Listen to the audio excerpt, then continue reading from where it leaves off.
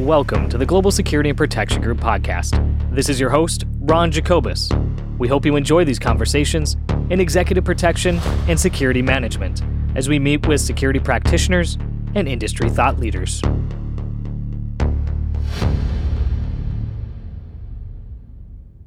Welcome to episode number 12 of the Global Security and Protection Group podcast. This is your host, Ron Jacobus, and today I am joined by our guest, Adam Birdwell, a military veteran and security professional, and also a nationally registered paramedic. Adam is responsible for supervising active worldwide security operations at Global Rescue, and prior to joining Global Rescue, he served as a Special Forces medical sergeant, where he supervised in tactical combat casualty care, dive medicine, prolonged field care, and point of injury care throughout the world. Adam, it is a pleasure to have you on the podcast today. We've been talking back and forth for a little bit of time here, and it's just great to have you on to share some of your insights into executive protection, security operations, some evac stuff that you guys do and have going on around the world. And I just think there's going to be a lot of benefit for our listening audience today. Yeah, man, dude, thanks for having me on. Glad to see the stash is still just A+ all the way, man. Yeah, man, I'm looking forward to it. I think there's a lot of opportunities to really kind of expand what you're offering your clients, just different ways to mitigate certain risks, to really maximize like how we're going to prevent worst case scenario, you know what I mean? Because that's what we do, right? If you're in security, you're in crisis risk management, that's what you're trying to do all the time is prevent bad things from happening. So like, hey, how do we do that more? How do we fill those holes? And medicine is a huge way to bridge that gap, especially when you mix it with great tactics. So yeah, man, I'm excited to talk about it. Absolutely, man. Yeah, security, we problem solve, we, avoid, and we minimize. I mean, those are kind of the three big things. And of course, in with that comes the medical component. And early on in my journey, I certainly fell into the camp of, hey, if it's going to be an 8-hour medical course or a 4-hour shooting block, I'm going to go spend the money at the shooting block. Sure. Because when you're young and new to the game, what do you want to do most? You want to get as many reps behind that gun. But then as you learn, if you're going to put bullets into people, you need to figure out how to plug holes in people as well. So, and then that's just the beginning of a journey of medical. And as you know, you've taken a deep dive yourself. So I'd love to give that perspective for our listeners today. But where do we start with this? I'd love to hear a little bit about your background, kind of how you got into deciding to serve in the U.S. military. It seems like there's less and less qualified candidates each year, and less and less of those qualified candidates are even interested in serving in the military. So we'd love to hear about your journey there, and then your transition over into the private sector and into what you do today to save and protect people. Sure, man. Yeah, so I got in the military. I enlisted when I really tried to go in at 17. That's all I ever really wanted to do. I was trying to get in the Marine Corps, so my mom signed me in mad young, and they wouldn't take me for medical reasons and stuff like that. So it was kind of a battle to get into the Army. So it took over a year and a half before I was able to ship for basic, and went in as a 19 Delta, which is a Cav Scout. No medical background.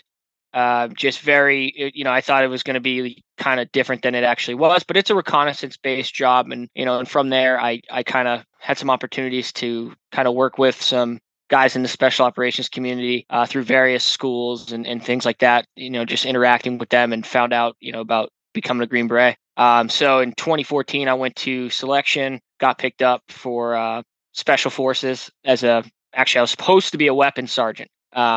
So, because that's my pack, I really enjoy guns and things of that nature. Like I love shooting. So, but that didn't end up. I ended up actually after going halfway through the course, I asked to switch to medicine because growing up, I'd spent a lot of time in and out of hospitals.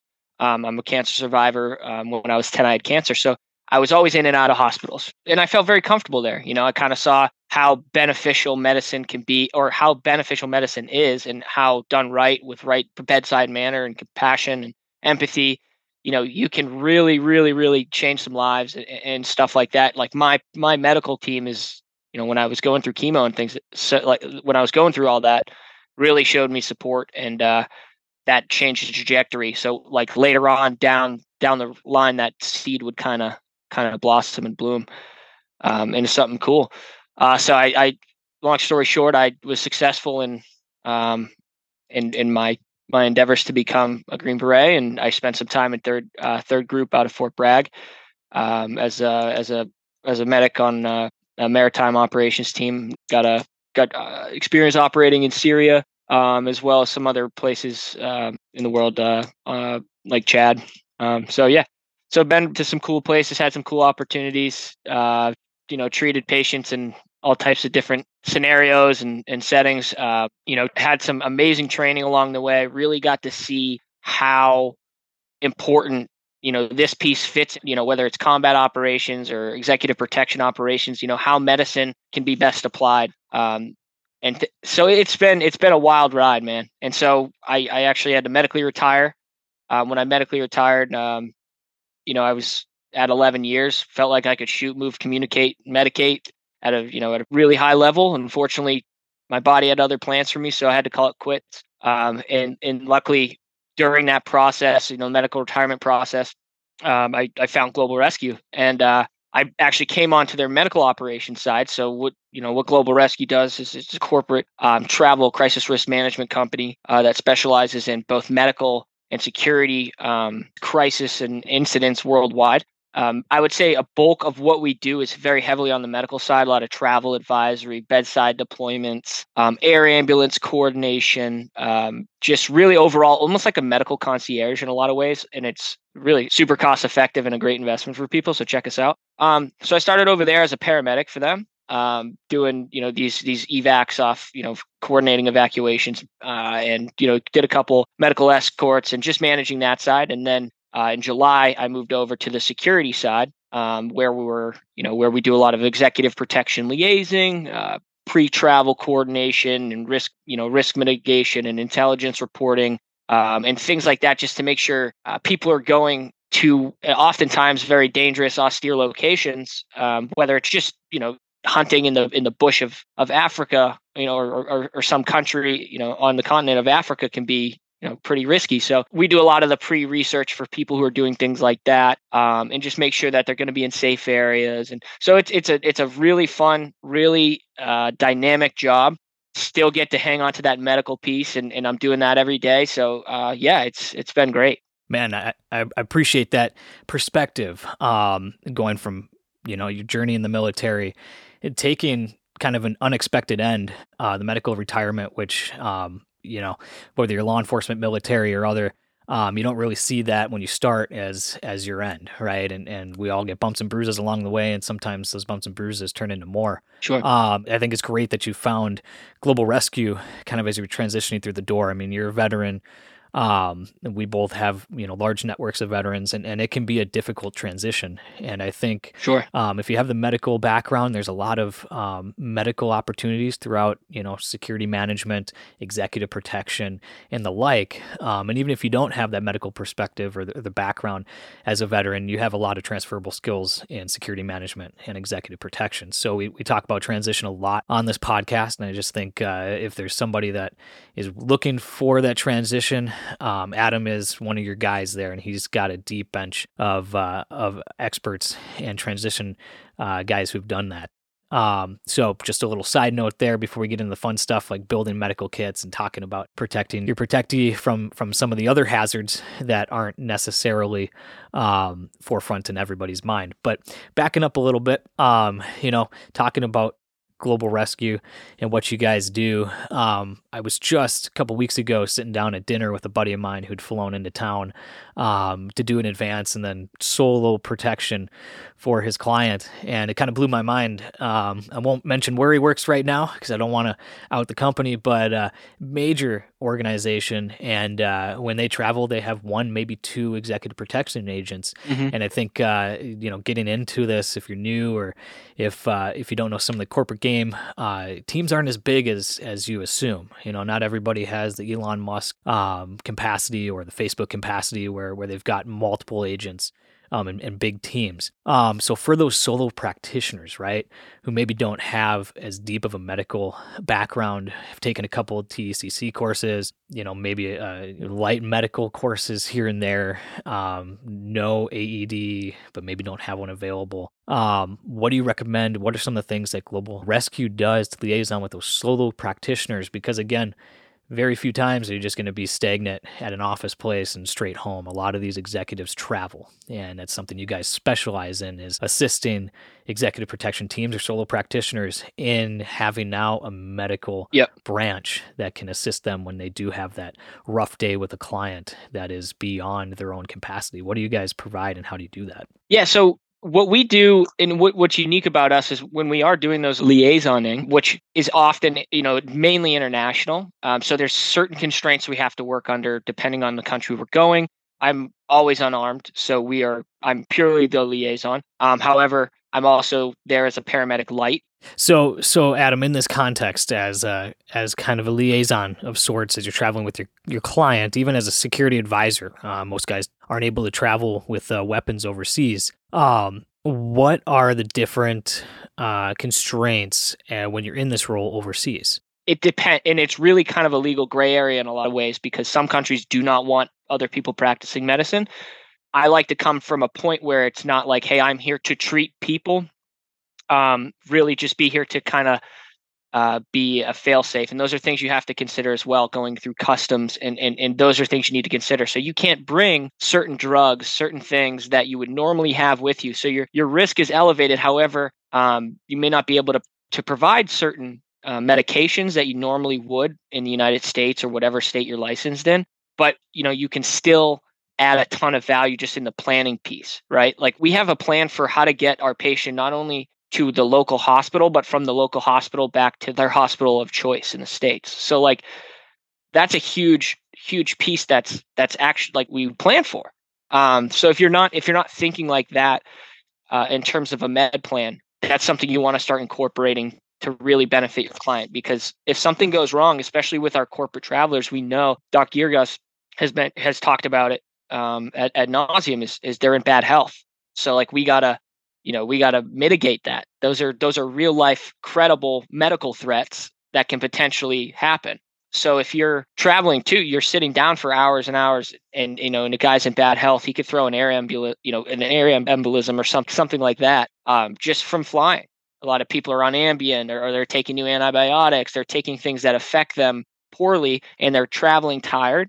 So like you need to have an answer, and an answer quick if somebody has an issue like that, because that's what they're paying you for. So like if you don't even know where the nearest hospital is, or nearest hospitals for whatever route you're doing that day, you need to know that, hey, north of this essentially phase line, it's this hospital if we need to divert, change, or south of this phase line, it's this one. What do they have at that hospital? Oh, it's equivalent of we use joint credited international hospitals for us. This is a accredited international. I know that it's going to be close to or equivalent to a level 1 trauma center in the United States. That's how in depth you should go. I know that if my guy appears to be having a cardiac episode, you don't need to be a medic. You just need to be able to recognize like, hey, this guy needs a hospital with a cath lab. And so those are things where, hey, am I going to go to the nearest hospital ER, or am I going to maybe push on another 10 minutes to get him to the hospital that I know can treat this ailment? So those are, how I approach my planning and my, like, that's how we do it at Global Rescue. So it's one of those things. Think worst case scenario. Can you mitigate? Can you prevent? Well, not always. No, we can't always prevent, but we can mitigate, right? And then maximize life-saving capabilities. Absolutely. And I think we're having this conversation at an important time. A lot of these COVID restrictions internationally are being lifted, domestically are being lifted. People are starting to travel more. I think within the last 3 years, a whole bunch of people have gotten in the executive protection game, right, and it turned into a residential protection gig. Mm-hmm. And it was a lot more of just stay home, protect the house, protect the client when he's at the house, and very limited travel the last couple of years. And I think we're seeing a change to where now these individuals have been cooped up for a couple of years. The ones who haven't been traveling are going to want to start traveling. The teams who haven't been traveling much right, are going to be probably traveling more and farther. And you have an interesting perspective on that international component. It's going to be a swath of individuals who haven't traveled, internationally with their client. What are some things medically that domestically we maybe take for granted, internationally you need to plan differently for, as opposed to here at home? So yeah, internationally it could completely vary. I mean, it is, I like to kind of break it into 3 separate categories. Like, let's say, your category 1 is, your first world country response. You can expect that in probably Europe, a lot of places in Europe, not every place, but you're going to have a relatively quick ambulance response time, about 7 to 14 minutes is the average. So those are things where if you're in countries like Mexico or somewhere where you have a tendency to become complacent, where you're doing the same riskier things that you would do at home, like, I don't know, like go off a rope swing at some sketchy lake, might not be a great idea with maybe those are things we even want to tell our clients maybe not to do. But we have to understand, hey, 7 to 14 minutes in the United States could be hours outside of it. So of evacuation times, or even just higher echelon care, right? Like if you only have TECC, your next echelon would be a paramedic. So like if you can't get that within 7 to 14 minutes, what are you going to do between then? Or how are you going to transport your casualty? What's your plan? And so that's what you need to plan for, is like that piece where I don't have the capabilities to treat, but I have the capabilities to minimize how much time between point of injury and treatment. So like that's where an EP agent can really separate themselves, is like minimize time. You can train to treat to a certain level, but like, am I planning? Do I have a good point of injury to next echelon of care plan? Man, that's huge. And again, like you said, you categorize this, the world into kind of 3 parts or components, right? What you can expect like to home, what you can expect maybe a little bit degraded to what we have here in the United States. And then there's the third layer, which is austere environments. And I know that's something that you are intimately familiar with, having operated in a few, if not more than a few. And so for those clients, or for those executive protection agents who have clients who need to go to places that are way off the beaten path, way beyond the differences of a Mexico or a second-tier country, somewhere where you're going to have significant complications, and the client needs to go there, whether it's business-related or for whatever reason. What is the most important thing that an EP agent who doesn't have the background that you do, isn't a paramedic, doesn't have that training and experience, is it liaisoning with a company like yours that can provide that overlayer? Is it making sure that in-country assets are in place and a good advance is there? What are some of the things that they can really leverage out of their own repertoire to make sure that that trip is successful? Sure. Well, things you can always do to, you don't need to have any medical qualification to start Googling hospitals in your AO. That's something that you can always, that just helps you, it helps you learn. Even if there's something you don't understand on the website, says, oh, like this has cardiac cath. What's cardiac cath lab? Like, oh, that's, for heart issues or, and so those are things that will help you kind of piece things together to recognize sooner for your client. And like I said, provide them with a solution. Well, let's see what else. What's something that you think, Ron? Yeah, I think the biggest thing is more from a logistical perspective, right? If you're really going to be out there, and you guys deal with this with clients who are more of that adventure type, right? If you're going somewhere with no cell reception or limited cell reception, again, logistics, how do you minimize time? And I think that's the biggest thing. And you guys are experts at that, and putting together the logistics, having that layer of security in a medical perspective to close that gap. Mm-hmm. So your company has guys who are, hikers, climbers, travelers, that category of individual where they're going to be in a wilderness environment or a mountain-esque environment. If you're going as an EP agent and you don't have those exact climbing skills, you don't have those specific adventure skills, whatever it may be, how do you leverage a company like yours for that evac when they do have something go sideways from a medical perspective? Right. Whether it's self-induced or, injury caused by the activity itself. I would say that this applies not only to just like EP agents who could potentially find themselves escorting somebody, on one of these trips or expeditions or whatever, but really just for travelers in general, right? Like there's not always going to be necessarily a security piece to that, and separate to that, it all kind of falls into just proper planning and preparation, regardless of what it is, right? So like, in this is just fundamental planning, which we model our planning off the military planning process, almost identical. That's how I plan: situation, mission, execution, communications, and then sustainment. Sergeant Major Reed Sugar Cookie. Excuse me, I got 4 and 5 confused. Sorry, Rangers, but it's been a little bit. But yeah, so like it just falls on proper planning. So if you're going to these environments, do you have the proper communication plan? Why is that important? Because if you're out of cell phone service, someone breaks a leg, you better have satellite capable devices so you can activate that next higher echelon of care, right? And that goes for anyone, whether you're traveling solo with a buddy, whether it's part of executive protection, does not matter. That's just basic, right? What you've seen it in, like, what is it, 127 hours? When you don't plan properly, you pay the price. So number one, communications. Always, that's like the biggest tool. Obviously, we could stop bleeds, but if we can't evac or get them out, now what? So that's like the next piece. The other thing is know the context of how a certain injury can be amplified. Like, understand that whatever setting you're in, like a broken ankle at sea level is different than a broken ankle at 18,000 feet, or like, obviously, like, climbers know that well, or just even off the beaten path in, deep woods, Wyoming, a broken ankle, 20 miles from a trailhead could be deadly. So those are things. Understand like what your worst case scenario is, and then just have a plan to be able to get yourself out of it. Most people neglect it, and it's so common with so many travelers. They'll get hurt in, like, a place like Baja California, which is like a dry hole for helicopters, and they'll call us and they would like a helicopter or something along like that, and I'm like, there's no helicopters in that area. We have to get you a ground ambulance, and now it's a 4 or 5 hour endeavor, and someone's severely hurt. So like, those are things that you have to understand, and those are things that, like, you can always call. And like, when you're going with a company like us, we'll try to answer questions as best we can like that. We'll be like, hey, I'm going here. Well, and so I love to see when our travelers are doing their research, right? Their pre-mission planning, their G2. Intelligence drives operations is the old Army saying. So it's true. It should. And if you're doing dangerous things, that requires planning. So plan properly.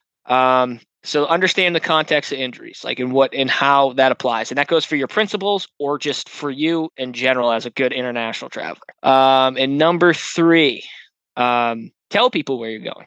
GOTWAs are important. Make sure that your other EP teams know where you're going.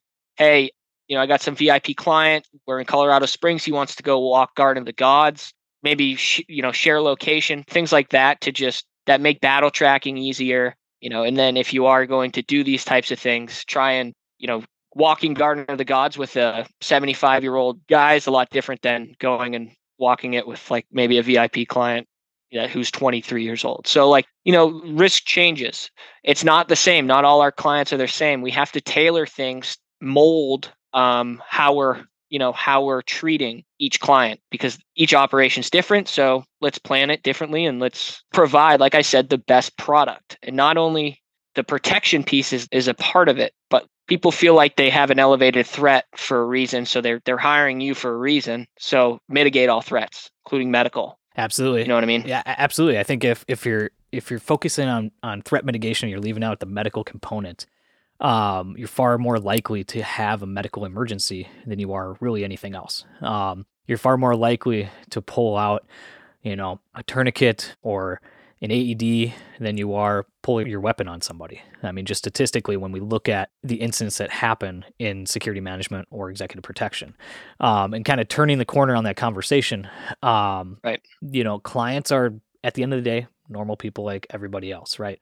We all have medical needs. We all have medical histories. I love working with other companies when you're contracting with them, and the first thing out of their mouth is, what's the pre-existing medical history of the client? Right. And it's like, man, you absolutely get it. Because it's important. If you're planning for everything else, for that, IED roadside bomb in the middle of downtown Los Angeles, but you haven't planned for an individual who has a bee allergy, and you don't know what to do. So exactly. The guns that are carried are for one thing, right? And that's for eliminating a threat, right? We do everything on the front end to prevent that from happening, and you can plan for that. The thing you can't plan for is that little bee that comes over and nails that little 7-year-old that you have, and now you have an anaphylactic episode. So, like, you have to be ready to respond to that and respond to it quickly. The same way you train hard skills in shooting. Medicine's the new hard skill. Like, that's a battle drill. That's a battle drill. Like, anaphylaxis is a battle drill the same way that react to contact is. Absolutely. And you better people need to think about it like that. Yep. And again, if you haven't had that vantage point to watch somebody go into anaphylactic shock off of a bee sting or another type of allergy, whether it's a nut allergy, tree nut allergies, anything. I mean, the amount of allergies that are out there these days, as opposed to 50, 100 years ago, just astronomical. Yep. And I mean, it's just something that's a part of society today. And much like that, the heart disease that's just rampant throughout society. Mm-hmm. And I know there's constant conversation with the more affordability of these AEDs out there. If you're not trained up on one, you should be. Yep. If your team doesn't have access to one, find out and have a really thoughtful discussion with your client on the benefits for having one. And I mean, I'm going to let you speak a little bit on that, because, it's one thing if I'm droning on about, these types of things, but having somebody with your background to explain, when we think of kit, we think of, tourniquets, and that's really kind of maybe some few other items, but that's kind of forefront. Everybody carries a tourniquet, but if you're going to have a medical emergency these days with the heart disease that's out there, the AED is probably going to be more widely used than a tourniquet. Definitely. In an urban environment. So I'll let you speak a little bit on some of these maybe other items that aren't forefront in everybody's mind that are extremely beneficial to different types of clients. I think being able to advertise too that you are like, hey, we have our AED, all our agents are AED certified, within, the AHA standards, either ACLS or BLS. I think BLS would be a great one. Those are great things that you should be getting. But it also makes you more marketable too, because you're going, hey, you have a heart attack. I'm going to be able to do basically what the hospital can do right then and there. And like early defib is the only thing to really increase the survival of a heart attack, because once you start doing chest compressions on people, me personally, I've actually never been in a successful like resuscitation of anyone. I don't know if I'm just bad luck or whatever, but so it's a very serious thing. Like people die, and they die often from it. Like you said, heart disease is rampant in this country, and it's just our client population, health average is quite a bit different than you see on the military side. So an AED will save a life, absolutely, and it is absolutely I think they're like $2,000.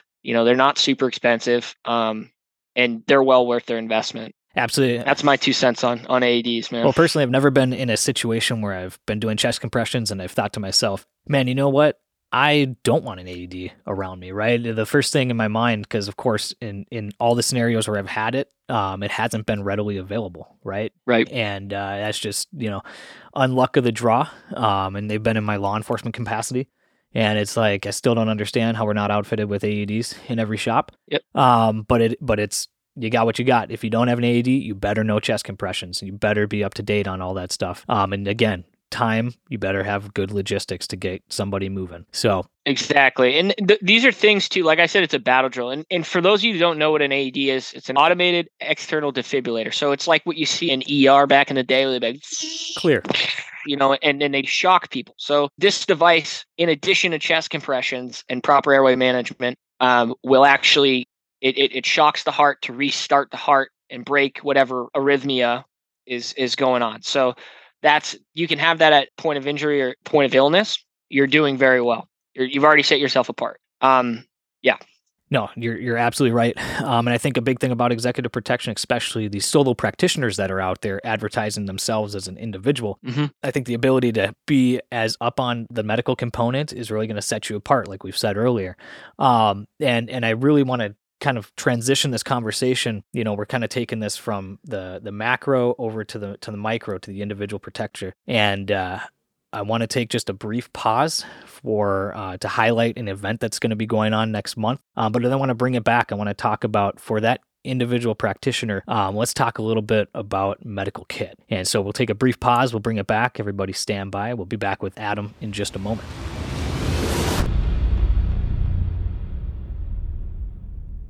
Bodyguards for Kids is a 2-day fundraising event on March 18th and 19th in support of the Children of St. Jude's Medical Center. Join the Global Security and Protection Group as we support and attend this 2-day virtual educational event.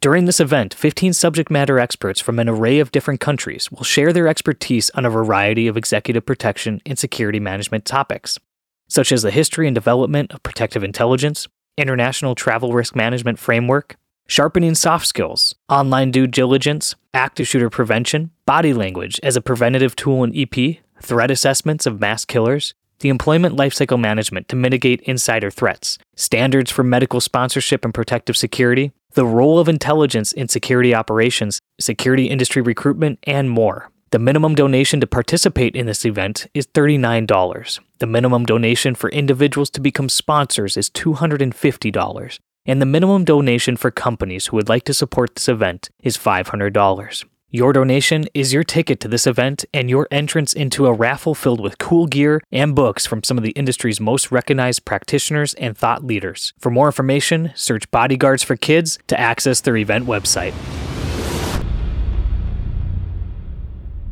Welcome back, everybody. Again, this is the Global Security and Protection Group podcast. We are talking about the medical component today, and I've got Adam Birdwell with us, and again, military veteran, security professional, nationally registered paramedic, and just in the know on the medical component to security management, executive protection, and even for your personal life. Even when we're not protecting clients, we've got loved ones that are around us, and we got ourselves to take care of. So we've talked about some macro stuff, traveling internationally, some differences between the international scene, the domestic scene. We've talked about the importance of AEDs and other medical devices. And now we want to talk about you as the protector. What is beneficial to have with you? We're going to talk about the fun, practical medical kit for executive protection and other security operations. So, Adam, let's say I'm a solo practitioner going into an urban environment, some big city, access to medical hospitals and treatment facilities, like you said, is on average 8 to 12 minutes away. What do I need to have based on client needs that's going to get me in the best position to provide a medical service in that 8 to 12 minute mark before higher levels of care can arrive? Okay, perfect. What's the what's the nature of business? How old is my principal? And what type are we just riding around town, or do we have planned routes? We've got planned routes. You've done your advance. You've worked your primary route. You've worked secondary routes. Your client is 45 years old with heart disease background and peanut allergy. Let's throw that in there. Perfect.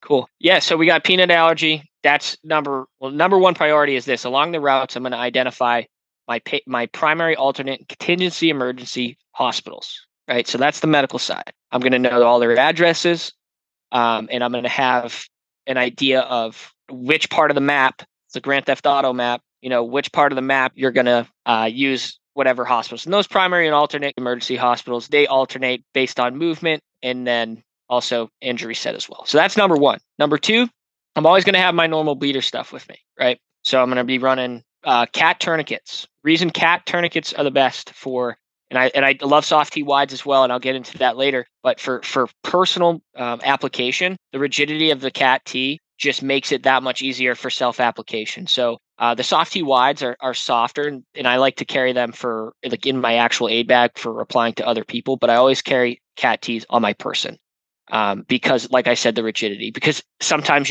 if you need it, it's going to keep kind of rolling off your sleeve. You'll find that if you were to put one versus the other, I would say that 9 times out of 10, you're going to find that the cat's easier for that situation. Some guys will say, well, you can positional change to put on the tourniquet, or I can lean it up against something. But not all situations are going to be able to provide that for you. Also, the positional change, if there's nothing to lean on and you have to go down and you're profusely bleeding, that positional change could put you out, put you unconscious. And now guess what? Your tourniquet's not getting applied. So something more rigid, right? Cat. And then a lot of people say, oh, the windlass is weak, blah, blah, blah, blah, blah. I've heard of them breaking. Yes, that's happened in the past.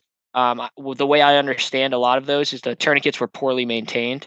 So they were out dust and debris, sunlight. So it's equipment. You have to maintenance it. You have to protect it. So cat T, person. Number 2, Curlex. A lot of times we're operating as EP agents. We are operating under tight budgets, right? So I'm kind of going budget. I'm going budget IFAC. I'm going personal, and then I'm going to talk about what I'll be carrying for the client. So right now, this is just what I'm going to have on me as a guy who carries a gun for a living in a city. Curlex is great, and it's just gauze. I like Curlex because number 1, it's cheap, and number 2, there's multi-use. So you can't, like with Z-Pack gauze, if you're cut for space, only does one thing. You can't apply that to somebody who gets burned, or if you have to clean something up. Like the Z-Pack is single use. So that's why Curlex, and you can pack wounds with it. Get your power balls, etc. Then I'm always carrying at least 4-inch ACE wrap. Once again, multi-use. You can do your inguinal injuries and all your pressure dressings that's what you'll use to wrap it. So those are my three biggest for bleeders. And like I said, they're multi-use. That Acrylex is great. And obviously there's other things you can carry, but I'm going budget because I know that most dudes are and gals are buying their own equipment. So cats, ace bandage, Curlex, and that's fantastic. That's probably I think cats are about $44. The rest of that stuff, I mean, you could get for under $100. You have like great stuff, and you can even train with it. You could train with your cats, reuse them. Then I'm carrying, and if I'm solo, I'm not so focused on this. This is part of a consideration for EP teams to work out internally. This is something that I suggest on like the more like SOP side when it comes to airway management. If you have guys with you that you're comfortable like surgically criking, because so like I would consider me, and what I'm saying I would do, and I'm not saying I don't know if I don't really care. I'm just a paramedic, so you can pull my license for saying this, but like I would let someone crike me, even though it's out of state line protocols or state protocols or whatever, if it's going to save my life, even if they're not a paramedic, but if they are an EP agent with the training. So those are things that you might want to consider working out internally. If you have guys who are former military medics and have that background, that's something that you should be considering internally and be like, hey man, like I'm not going to sue you type of thing. But yeah, maybe we don't crike our clients, but between agents, that might be something you want to consider if ever needed. Okay, so that's mainly it on my person bleeder wise. Like there's not much. I don't need much more than that for a budget IFAC point of injury. So that's what I got. We're not going to carry like airway stuff is dependent. Like I said, it's also expensive, and I don't. If you are going to carry an airway adjunct, I recommend if you're able to and you're okay, your company's okay with it, either a little NPA, nasopharyngeal airway, or a King LT for various reasons. And then because this is not carried on my person, but this would be in my truck. But we'll get into that when we talk about the client. So sorry. Hope you're good.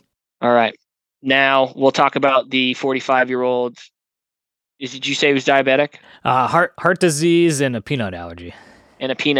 Okay. So basic stuff that I would be carrying anyways, right? If allowed the opportunity. I'm just an EP guy, no medical experience. Yep. So with this type of person, you always want to make sure you have CPR stuff. So a pocket face mask to do breaths with, so you don't have to worry. Maybe a little suction, because if somebody codes, it gets nasty, and that's really the only way we can manage the airway a lot of times.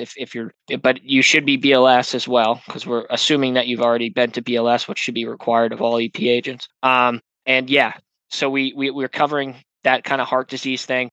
Aspirin, baby aspirin. This guy starts getting chest pain, we can give him a super simple thing of baby aspirin, maybe tame that chest pain. Don't know, once again, you have to ensure that you're checking with your company protocols and what you're allowed to do. But sometimes if people do have bad, angina or whatever, they kind of know how to manage it. So, but just those are things that you need to be ready for. Obviously, peanut allergy. If you can't carry EpiPens, you need to ensure that the principal has their EpiPens. So that's like non-negotiable. You're in my car today. I understand you're hiring me. You have a peanut allergy. Do you have your EpiPens? Like that, obviously, use it with more tact, but ensure that that's like a critical no-go for you. Hey, make sure we have our medicine. Same way that you wouldn't want a type 1 diabetic getting in, into your car without their insulin for the day. And I think I really hit the big ones, especially that would be different. And once again, I'm carrying bleeder stuff, extra bleeder stuff. And then you have to be careful with what airway adjunct, if any, you're going to put in without that. But with good planning, you should only really need like the really bad stuff at point of injury if you're non-medic, which is mainly massive hemorrhage. And then when I think massive hemorrhage, and I think heart attacks. From our level, that's from a basic level. Those are the things that you can add the most value to, like relatively quick. I think a BLS class is a day or two. Now you're certified on that. If you can get AEDs, fantastic. Now we're carrying around pocket masks to be able to do mouth to mouth without getting yucky stuff. And we have a little bit of suction in case he throws it up or aspirates, because we're pounding on his chest. And now we're calling 911, and we're executing our med plan. So that's how it goes. that's what you want. Adam, I love that you started that answer with, what am I carrying, right? And I think it's the age-old adage, if you can't protect yourself, you can't protect anybody, right? And so I think that mindset and perspective you had of starting out with yourself was very important, right? If I'm not ready to win the day, I can't win the day for my client. Right. And then moving to your clients, again, there's nothing to say. And again, logistics, right? What do we as EP agents? We're logistics masters. At the end of the day, we manage logistics for the clients and we minimize risk. And this is kind of the combination of two. There's nothing to say, like you said, the aspirin portion. They should know what they need if they've been dealing with certain medical conditions their entire life or what they're supposed to have. But it's up to us to have that other layer and say, hey, do you have X with you? Do you have Y with you?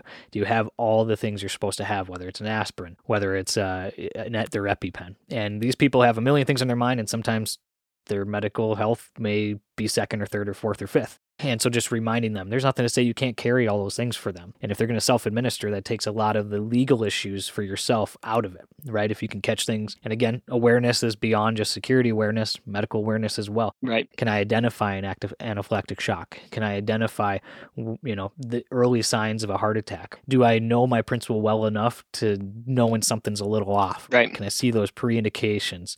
We talk about pre-indicators a lot from a security perspective, but how about from a medical perspective? And I think you brought up a lot of important stuff there. And it's something too that can be drilled, right? Like you can train that scenario with little to no money, right? Like you can put a guy in an SUV and then like get a CPR dummy if you have accessible, or even just, I don't know, you could fashion something, drive 30 minutes outside of a town and execute a med plan like that. Like have someone have a code and be like, what are we going to do? How far is an ambulance from this point? Okay, the ambulance is 30 minutes. The hospital's 30 minutes. Well, it looks like we're going to probably call for an intercept between A and B. Where would that intercept be? And then run that code, how you would do it with your EP team, and in that vehicle to the intercept point, right? Do chest compressions in the back of that vehicle. Be like, whoa, that was bad. We tried to do it in the back seat, but it didn't work. But we found out that if we laid the seats flat and that's a battle drill, right? Like react to contact, react to heart attack. Okay, I know, boom. All right, we're calling. Hey, team lead, you're calling for intercept at wherever they want. You chest compressions, you airway. Hey, fold the seats down, position the patient back here. Like it's a down driver drill. That's how you can run that scenario with little to no cost overhead and just be like, yeah, dude, doing chest compressions this way doesn't work. They're not effective. How do we maximize that? That's what separates elite teams in any sense, dude. We can all punch holes in paper, right? We can shoot. Okay. Can you move? Sure. Can you communicate? You better. Well, shoot, move, communicate. Now you need to be able to medicate. So shoot, move, communicate, medicate, period, point blank. Absolutely. And how do you get that? Like you said, get those reps in. Get good reps in a controlled environment, right? Right. And again, shifting your own personal mindset away from, hey, I'm going to take an overabundance of shooting courses, right? I mean, you are a tantamount example of I can just go out somewhere and lay holes on paper without having to go spend $1,500 and do it at a class, right? Right. I mean, there's a lot of ways to go and self-improve. Same thing with medical, right? Get a group of guys together, train some scenarios, yep. Right? Do it in a controlled environment before it's done in real life. Right. And you're going to find yourself moving through things a lot smoother because you've already not only had it up here in your mindset, but you've also played it out in a scenario-based training, which I think is huge. One of my favorite trainings was Progressive Force Concepts. They had a residential security training and incorporated medical into that, and here's the scenario and I'll throw it out for our listeners real quick. The scenario is you walk into a room and there is a fire and the chef has started some sort of fire and he ends up on the other side with a blood trauma wound. And here you are, you got to move through the scenario. What are you doing first? Well, you got to put out the fire, right? So you're moving through, extinguish the fire with a fire extinguisher, mm-hmm. and now you got to move to your client. Well, what are you going to do, right? You're going to keep them in place? Is it safe enough to keep them in an environment? Can you move them? Should you move them? These were all things done in a controlled environment. And what was the benefit of that? A debrief at the end of it. What went right? What went wrong? What did I mess up on? What could I have done better? Right, 100%. And you don't get those opportunities in real life to take a time out, or when you're debriefing, it's because something's gone really bad or really right, but you don't want to leave that to real life. You don't want to figure it out there. You don't want to play the game while you're still learning. I had a buddy of mine who he was a warrant officer, SF warrant officer. He'd been part of a really nasty green on blue, which is, they were ambushed by people who were by false flags, really, and by the partner force, more or less. And what he talked about, what he said with me resonated very heavily. He was a medic himself before he went war, and he said, ruthless AARs are the only way to prevent basic loss of life. Like, you need to sit down after every training iteration, regardless of what it is, especially when it's involving casualties, and ruthlessly pick apart what you did right, what you did wrong, and how you can do it better next time. And that's like stuck with me forever. And it's true. Like, don't bullshit and be like, oh, we're good, we're pipe hitters. Like, no, put yourself under stress, run your teams through scenarios, and be real about it, right? Don't just talk about it. And that's the only way. And I understand, on the private side, we're operating like under strict budgets. Oftentimes you're paying for your own training. But if you can get creative, in medicine, can be tactical medical training, or atypical, having a treat in cars and things like that without even bullets, just different scenarios. You can train those cheap, and you can train them effectively, and you could pick it apart so that when the next, when that happens for real, you're like, thank God we did that one time. I knew that move, like folding the seats down, was critical. And we had to do it right away before we even started chest compressions, to ensure that our chest compressions would be effective. Take the 10-second seat fold down, to position your patient properly, rather than start chest compressions, have them be terrible for 5 minutes, and then realize they're terrible. And now you got to F with the seat en route. So those are things that you work out in training, right? You identify that. It's called efficiency. Your economy of motion. So that's my 2 cents. I'll get off my soapbox about training. The training component is extremely valuable to effective field operations, and you can't get one without the other. And we had a pretty rough debrief again in my law enforcement hat a couple weeks ago, and at the end of it, we explained to this new individual, we're not doing this just to put you on blast, right? We're doing this because the next time you do this in a real life environment, you're going to do it better. And having the right team around you to have those honest conversations, right? And to do it in a way that's going to build up your team and have you guys performing at that elite level that you should be performing at if you have a client. There's only benefit in that. And it's very uncomfortable. Right. It's very uncomfortable to be the one that everybody's pointing fingers at, justifiably. Right. But you got to take that and just roll with it and realize it's going to make you better. Right. So on that note, you've had this experience, I'm sure, as well. Sure. You can sit all day in a classroom and practice putting a tourniquet on, and then you go into a scenario-based training and it's all messed up, and you realize, holy smokes, I need to practice more putting a tourniquet on in a unsafe environment, right? You can practice these things just sitting there, in the seat next to your training partner, and oh man, it's easy to put a tourniquet on. Right. Next thing you know, you got a guy laying there that's all messed up in a weird position and dead weight, because no longer are you getting the responses that you're used to from an individual that's there and helping you through the situation. Much rather having that in a training environment where it's a scenario based, and then at the end of it, cut, let's talk about what happened, instead of it's real life and that client is now being taken away in an ambulance and you're sitting there going, I wish I had done this and role played this beforehand. Yep. And that actually brings up kind of a good point that I was thinking too, is discrete little things like tubular nylon goes a long way because it's discrete. It doesn't interfere with your client's daily whatever they're doing. And let's say you have to load and go and you're talking about that dead weight.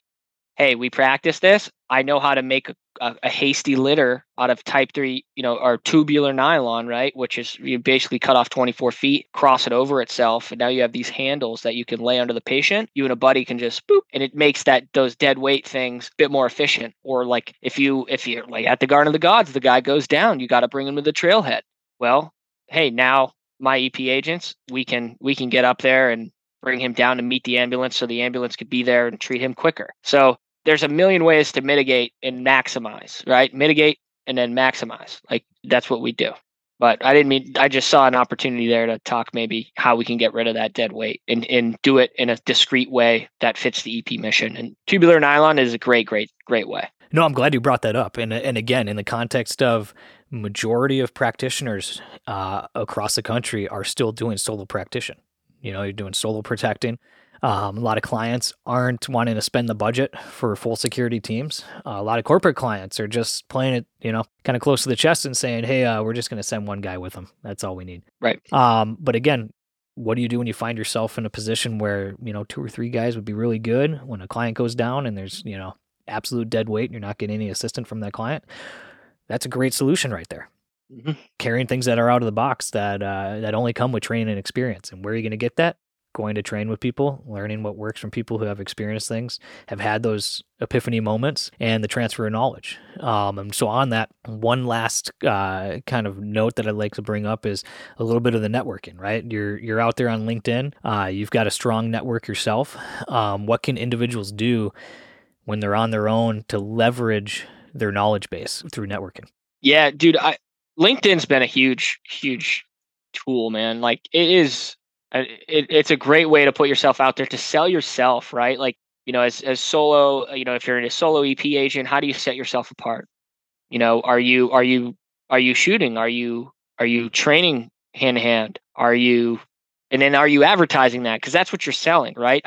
I work hard every single day to ensure that when Global Rescue is hired, right, and I go to provide like unarmed security protection, I'm going to be able to provide a solution as best as I can, because I was training for that, right? Like if it ever, God forbid, worst case scenario, I'm remaining proficient with my firearm. God forbid I got to pick up a firearm and get in a gunfight, which would be terrible, right? We want to prevent. Or if I have to, maybe tackle someone from my principal and then it goes to the ground, and then I'm also the medical piece, right? So you have to sell those types of things about yourself and put yourself out there, and don't be afraid of ridicule, man. If you have value to add, you have things to say that you think are going to save lives, put yourself out there. And then if people don't like what you have to say, hey, their loss. You can't please everybody. Exactly. You got to believe in yourself. Number one, you have to be confident in yourself, and then you always have to be willing to develop and identify what's wrong with yourself to fix those goals as a I guess if you want to do anything to an elite level, whether it's executive protection or whatever. But I can tell you right now that when I'm shooting, or I'm very hard on myself so that's what it takes though, if you want to set yourself apart from your peers, I suppose. When you look at high performers, they have a very heightened self-awareness, right? They know what they're good at. They know the gaps that they need to fill, and they go out, set forth, and do that. You're one of those individuals. For those of you who don't know Adam well, he is also a master of the ice bath. And if you follow him on LinkedIn, or if you start following him on LinkedIn, you're gonna notice that very quickly. Myself, growing up in Minnesota, I couldn't get far enough away from the winter climate, but intimately familiar with those ice baths as a former athlete. Hell yeah, man, you rock those out better than most people. And then you get in there and you start having conversations, and it just cracks me up. So before we close, I want to give you an opportunity to share where somebody listening that wants to follow you, wants to learn more about medical through you, and look at what you're putting out there for your network. I want to give you an opportunity to share where an individual may find you. Yeah, sure. So you can find me on LinkedIn. You just search my name, Adam Bardwell. That's Bardwell. I'm on there. I'm on Instagram. My Instagram name's Bardgood. I tend to, I'm a dude, man. I'm just trying to really advocate for veterans, advocate for tactical medicine, the things I like, the passions I like. I try to be positive, man. Like, I'm doing the ice baths because they work. If you reach out to me, if anyone has any questions, I'd be happy to ask. I talk a lot about like mindset stuff. I've recently opened up, kind of been a lot more vulnerable on social media and things of that nature. But that's really because that's my journey to transitioning out, my journey to how I deal with my past traumas and things like that. And I just want to share what works for me. And there's no other motive than that. And, if you want to engage in a positive manner, dude, follow me. If you're going to be a hater or whatever, don't. Simple as that. I love it, man. Well, you are the embodiment of a security practitioner, medical practitioner, and you've gone and kind of merged those together, and you're doing great work out there. So I would encourage anybody who doesn't follow Adam to give him a look, see what's out there. Great individual. You got a great team over there at Global Rescue. And again, I want to thank you for joining me today, coming on here, and we look forward to having you on again in the future. Cool, man. Thank you. I appreciate you having me, dude. It was great. It's great to reconnect again, man. Awesome, man. Well, hey, we'll be talking in the future, and we'll figure out a way to get you back. For everybody listening, I appreciate it. We appreciate it here at Global Security and Protection Group Podcast. And until next time, stay safe.